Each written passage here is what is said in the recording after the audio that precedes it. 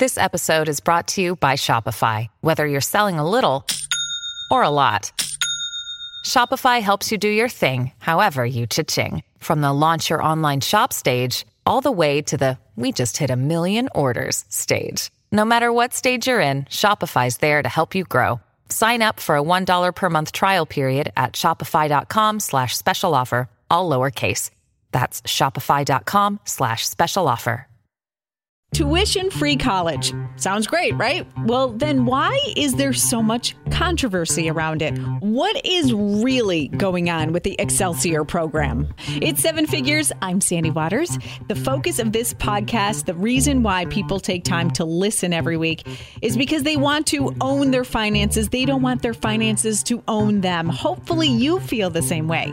You join us every Friday to increase your financial IQ. And there isn't just one person who has all the answers. That's why we invite a variety of experts so we can learn from each one. This week, we cash in with the expert, Paul Selich from College Assistance Plus, collegeassistanceplus.com. Thanks for joining us. Sandy, great to be here with you.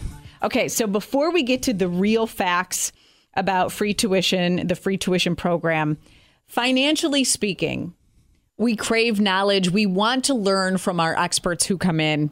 Is there a lesson that we can take away from your years of experience? I work for 15 different companies, so I've had a lot of different opportunities in my career.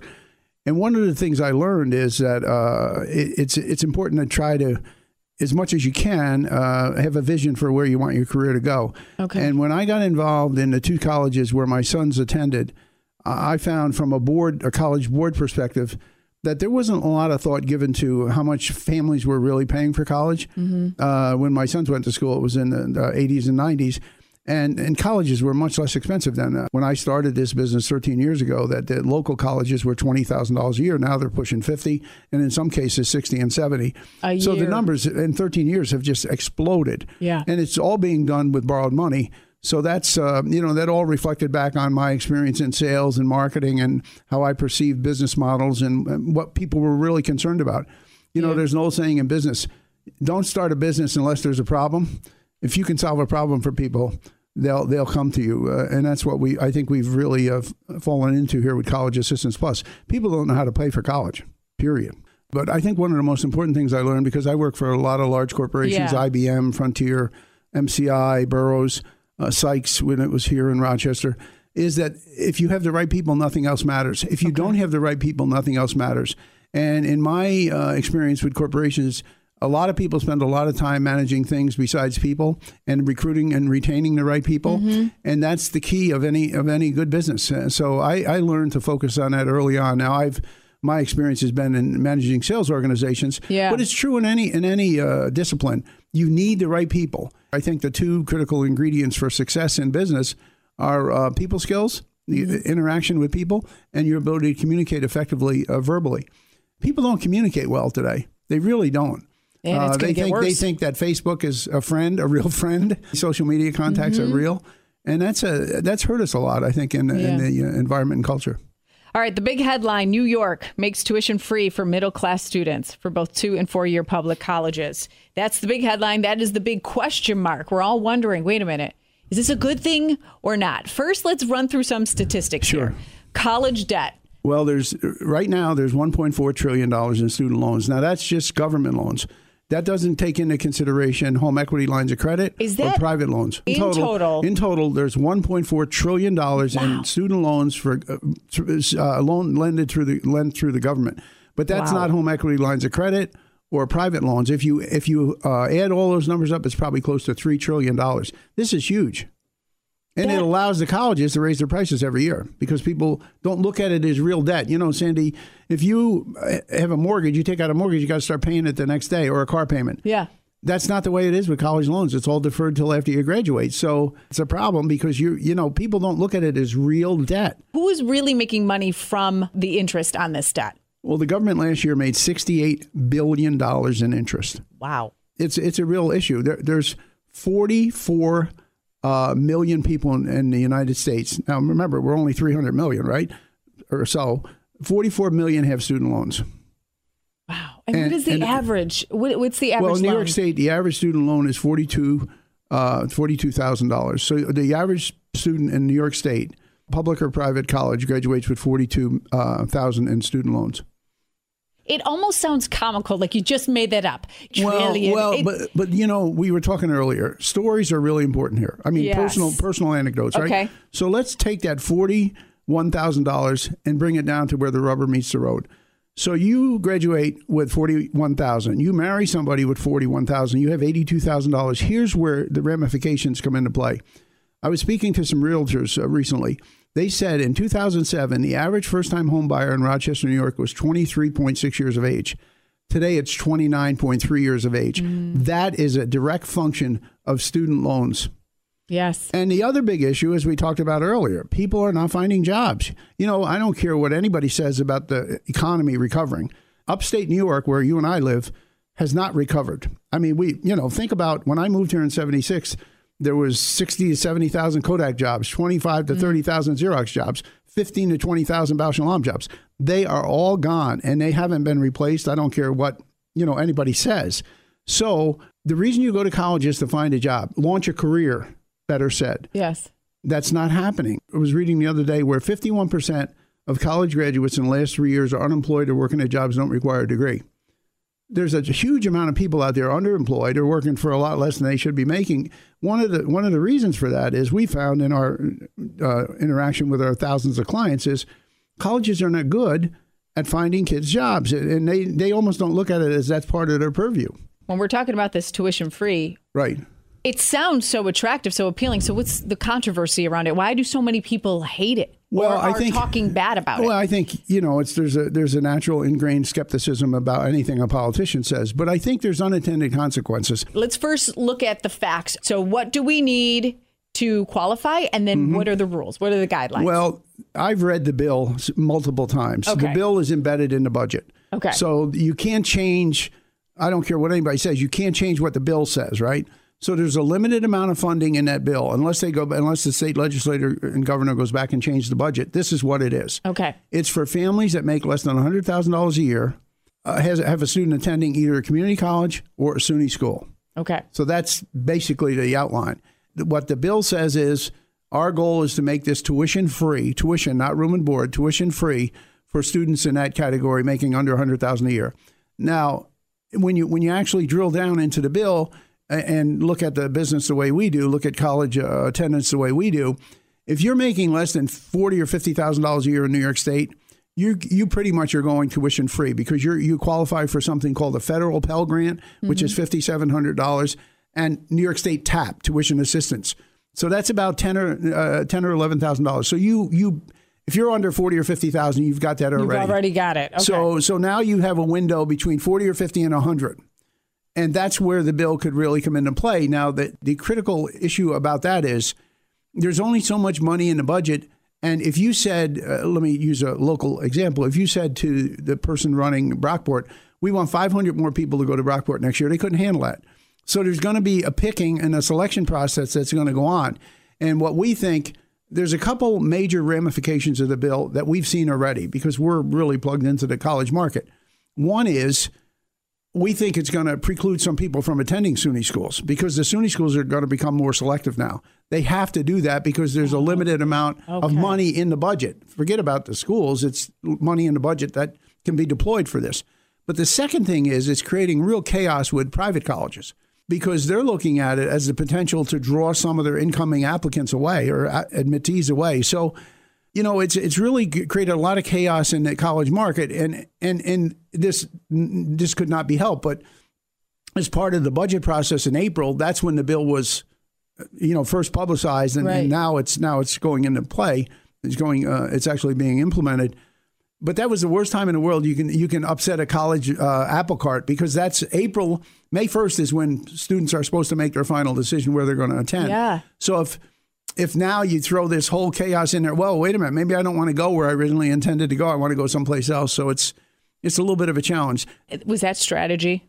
Everything's calculated. Well, I don't. You don't think honestly, normally I'm more cynical than you about that. But the budget process in this state is horrifically, it's just slow. So, but what really some of the unintended consequences that we talked about earlier are, one is, it throws everybody back in the pot, if you will, saying, where am I going to go to college? The second thing is they put some hooks in the bill, like if you take the Excelsior program money, the Excelsior program scholarship, you must work in New York State for 4 years after you graduate. Okay. But you must graduate on time, and that's very problematic in this state. You must graduate, you have to take 30 credits a year, which is very difficult for a lot of people to do. I mean, that's hard to do. I mean, that's a full-time load for 4 years, and we find that the average actually in New York State is a 4-year degree takes 5+ years to get. So wait a minute, but don't you have to have, is this why everybody is so up in arms about this and not embracing it is because of these guidelines? Right. But don't you need guidelines? Otherwise, everybody is going to. Oh, absolutely. No, the guidelines are not at fault. It's whether people can qualify for the guidelines. If I said to you, Sandy, I'll hire you, but you have to be 6'3", I don't care how hard you try, you're not going to be 6'3", and that's kind of what. But these are achievable guidelines. They are with a focused, motivated student, and that's where those are the kids we want. Those are the kids we want. Those are the kids that can make it happen. Now, if you don't make those guidelines, live in New York State for 4 years, graduate on time, take a full load, and it's got to be passing. You can't fail anything.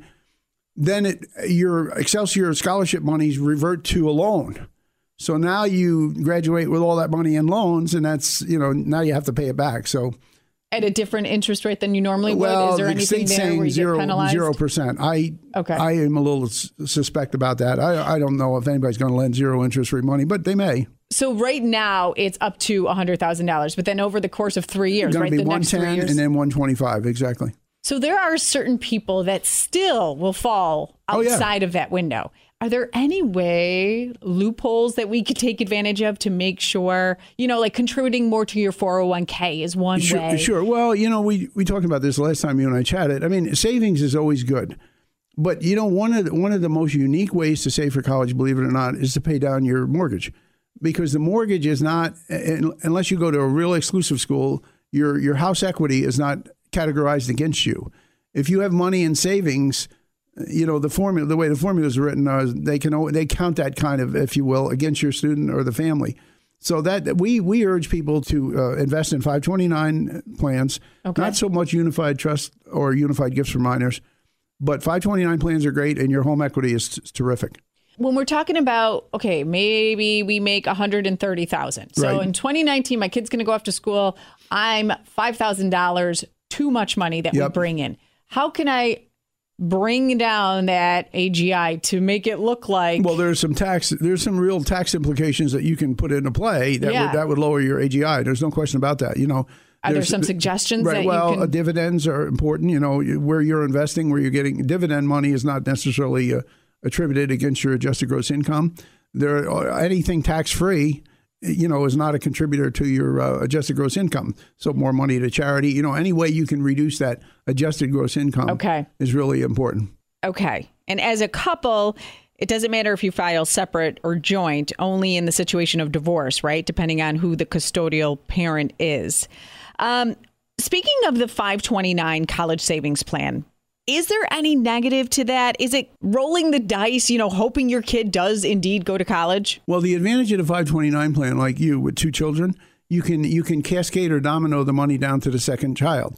So if your first child does not want to go to college, you can take all his or her money and domino it down to the second child. You can also cascade it back up. So if the converse doesn't work, your second child is not going to go to college, then you can take her money and cascade it up to the other child. So there's some, and the rules are pretty liberal about what you can use it for. Like our fee can be considered a qualified expense, educational expense. Oh, really? Okay. Yeah. But the great thing about it, it's tax deferred, right? So you don't pay taxes on it if you use it for educational expense. That was the reason it was set up. So it's a great way to save.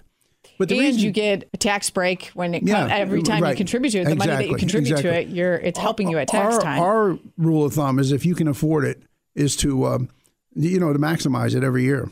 Okay. Maximize your 529 contribution. I'm going to be honest with you. It makes me nervous, though. I have, been setting aside money for college, but the 529 plan, man, I don't want to deal with the penalties if they don't go to school. You know what, Sandy? We ran into a situation recently where, I mean, I've been doing this 13 years. I think I've heard it all, but this is a unique situation. Here's a family who borrowed, your children can't borrow money. They don't have a credit score, right? So you have to co-sign, you or your spouse have to co-sign for them. So this family did this for their kids. They have multiple children. They're now in their 60s. The kids aren't making the money. They fall into the category I was alluding to, where they're not making the money they hope to make. So some of them can't pay their loans back. So the parents are still paying the loans back for them. Oh, geez. And the kids are mad at the parents because they didn't tell them they borrowed the money. So, everybody did everything the right way. And now there's this tension in the family that's palpable. Yeah. It's really sad. One of the things we say, which is a real important factor of our process, we want the parents and students to sit down and everybody understands where the money's coming from for college. And here's the reason we do that. Because, you're a great mom, but it's going to be very difficult for you when your daughter's 17 to have a discussion about how hard it is to pay back $60, $70, $80, $100,000. They just can't comprehend. I don't care how bright they are. You've made payments. You know what I'm talking about. Mm-hmm. When you're in that rowboat, it's tough to row. So we want everybody on the same page before they go to college, before they select a college, knowing how much those schools are going to cost and where the money's coming from after they graduate, including the contribution to the student. Because if the student walks away from that meeting saying, oh, my mom and dad are going to pay it back, that's the situation I just described, mm-hmm. That's terrible. It's horrific. And these people are in their 60s, they'll never retire. In fact, they have to sell their house and downsize to help pay back the student loans. I mean, nobody went into that dynamic thinking that was going to happen. And communication is key when you talk about college. Huge, huge. So 529 plan, your thumbs up about the 529 Thumbs plan. up about that and home equity. You got to remember, now we've had the lowest, when I moved back to Pittsburgh back in the 80s, I had an 18% mortgage. People look at me like, 18%? We've had 3 and 4% mortgages, right? So with the home equity lines of credit still as low as they are, that's a great vehicle if you've built up your home equity to take some of that money out and pay for college. One last thing about the 529, that you can, if your child says no, you can pass it down to the next kid. If that kid says no, you can pass it down to grandkids. Right, grandkids, right. Okay. Very flexible. But you cannot do that on Unified Trust for Minors, which is locked into the student, or Unified Gift for Minors.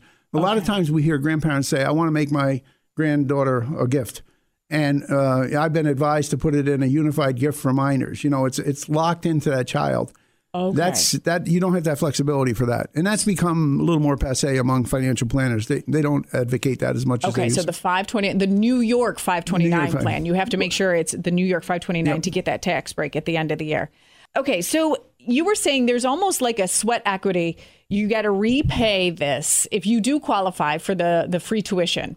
You have to pay it back with staying in New York. 4 years. 4 years, or the duration of whatever you went to college for, right?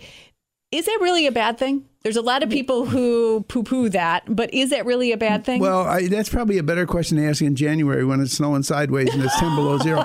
But no, you and I, listen, I love living here. I think this is the greatest place. I've lived a lot of places. I love Rochester, New York. However, when you're 22 years old and you've been to, vacation in California and Hawaii or Florida, and it is January and it's, it's personal preference. But I think it's important that when you go into this, just like with any borrowing, you know what you're committing to. Yeah. And I think a bigger issue, Sandy, than living there for 4 years, honestly, is people getting through in time. Because on time, really. But won't that help? Won't that encourage a student to stay focused? It will if they can get to classes. See, what's happened in SUNY and community colleges there's such a big, I think there's going to be even an increased admissions bubble. So therefore, the classes are going to get bigger and bigger. I was over at the University of Buffalo a couple weeks ago, and the incoming freshman English class 101 was 400 kids. So if you can't get the appropriate courses in the right sequence, you can't get through in time. So you're going to have to go to school. If that's your excuse, I'm okay with that. But you hear the stories about the kids that I partied too hard. Oh, yeah. Freshman year, and now I've lost focus, and it's going to take me 6 years to graduate. Well, one of the things we tell our clients is, don't take a full load that first semester because there's so many changes. You're away from home. You have to work. Plan, you have to. You have to, and that's or you got to make it up. So it's tough to take 18 credits in a semester. I mean, if you're making it up.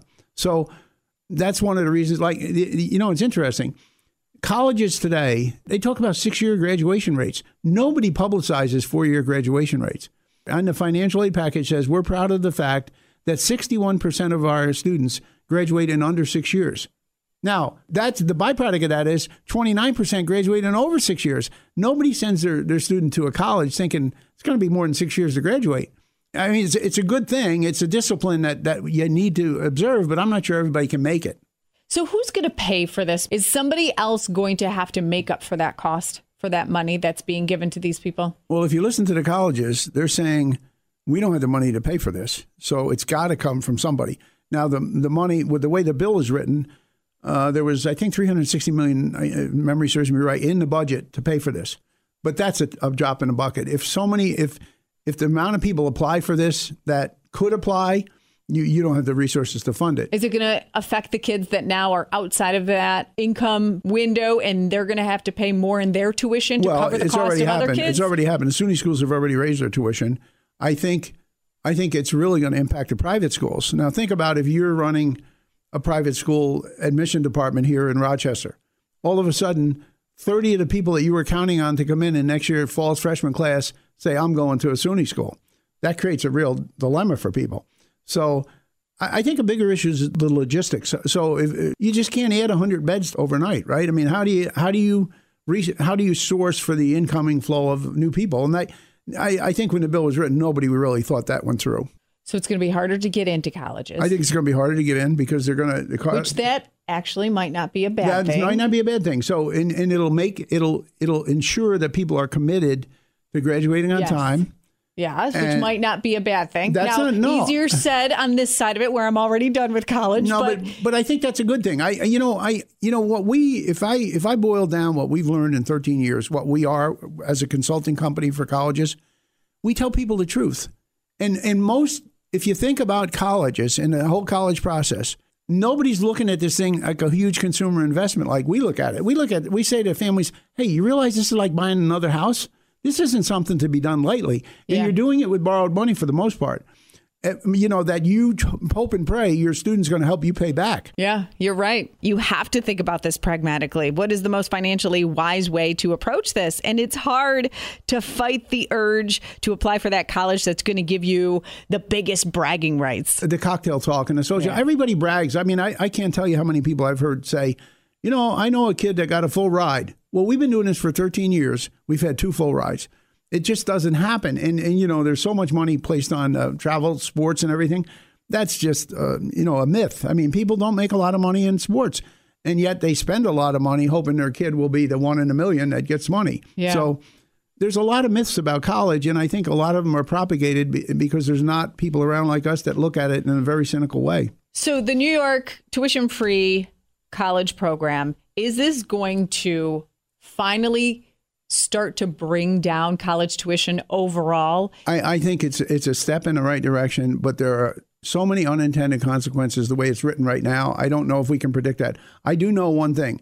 If I'm running a private school, I'm really concerned about this because it's going to take some quality people that I would like as incoming freshmen, and it's going to remove them from the application pool. Is that income bracket, is that income level appropriate, do you feel? The $100,000? $100,000 then in 2019, 125? Well, the $100,000, if you look at the financial formula, the way it's written, this is something called the FAFSA, free application for federal student aid. If you make $100,000, you have one child in college, just roughly, your expected family contribution for college is about $24,000 a year. So that means with that formula, you can pay totally for Geneseo or Brockport or Cortland or Albany today.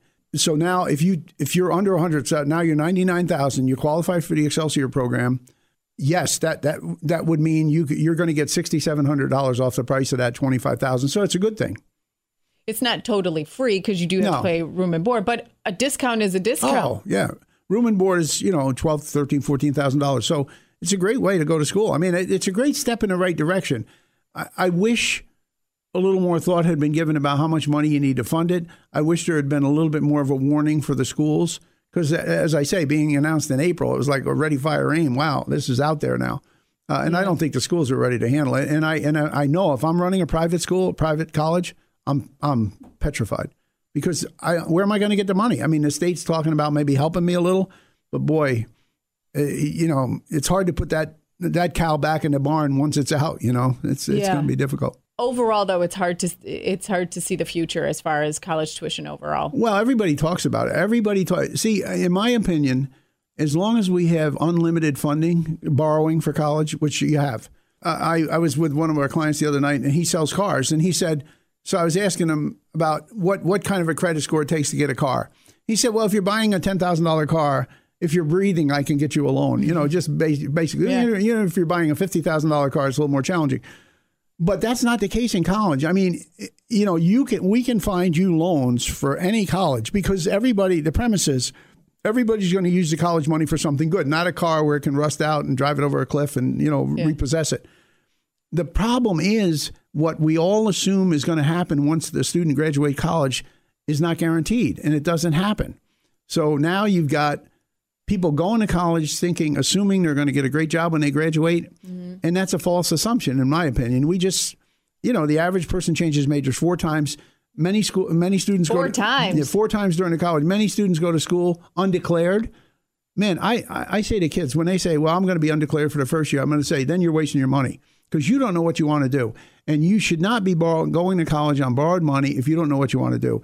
We work very hard with our clients trying to instill in the student, what do you want to do with your life 10 years after you graduate? Not the first job, but what do you want your life to look like 10 years from now? And it's very important to have that conversation with a student. Mom, why are you asking me this? I'm 17. Why should I even be thinking about what I want to do when I'm 27? You know why? Because we're borrowing the money for college, and that's why I'm borrowing the money so you can get where you want to be in 10 years. And you don't want to be part of that. What did you say? How many $1 trillion? Oh, it's 1.4 trillion. I mean, it's crazy. Now, if the government makes so much money off of these loans, like you cited in the beginning of the podcast, how does this benefit the government then if they're offering free college tuition? The government wants to do the right thing. I think whenever you bring a bureaucratic operation to something, their idea is, well, if we throw money at it, it'll get better. I really believe if there was a chokehold on the loan process, colleges would have to lower their prices. The reason colleges can raise their prices, remember what I said, when we started this, 20 grand, 13 years ago. Now they're 40, 50. The reason the prices have gone up, and nobody's got those kind of raises in Western New York. The reason they've gone up is because people will borrow the money. So is this not the answer then? Is the answer really putting a limit?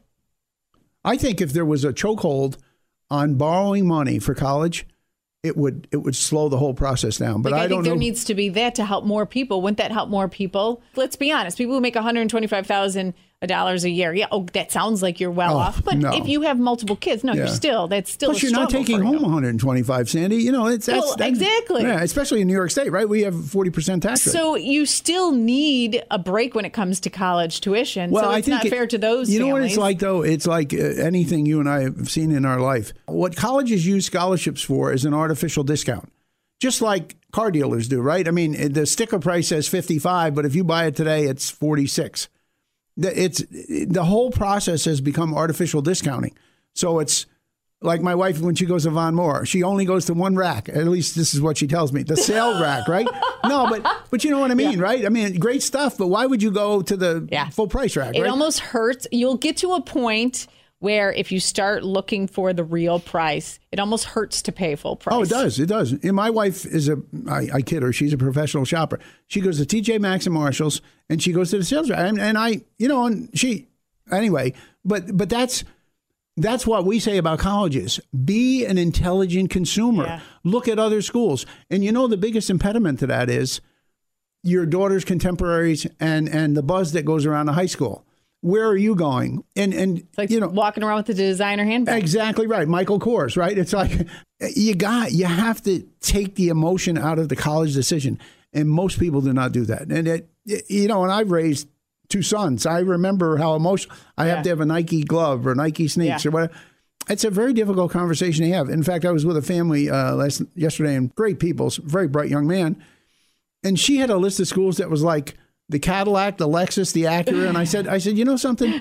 Why don't you take advantage of your son's intelligence and go to a school that really wants him and will give him a $30,000 or $40,000 scholarship?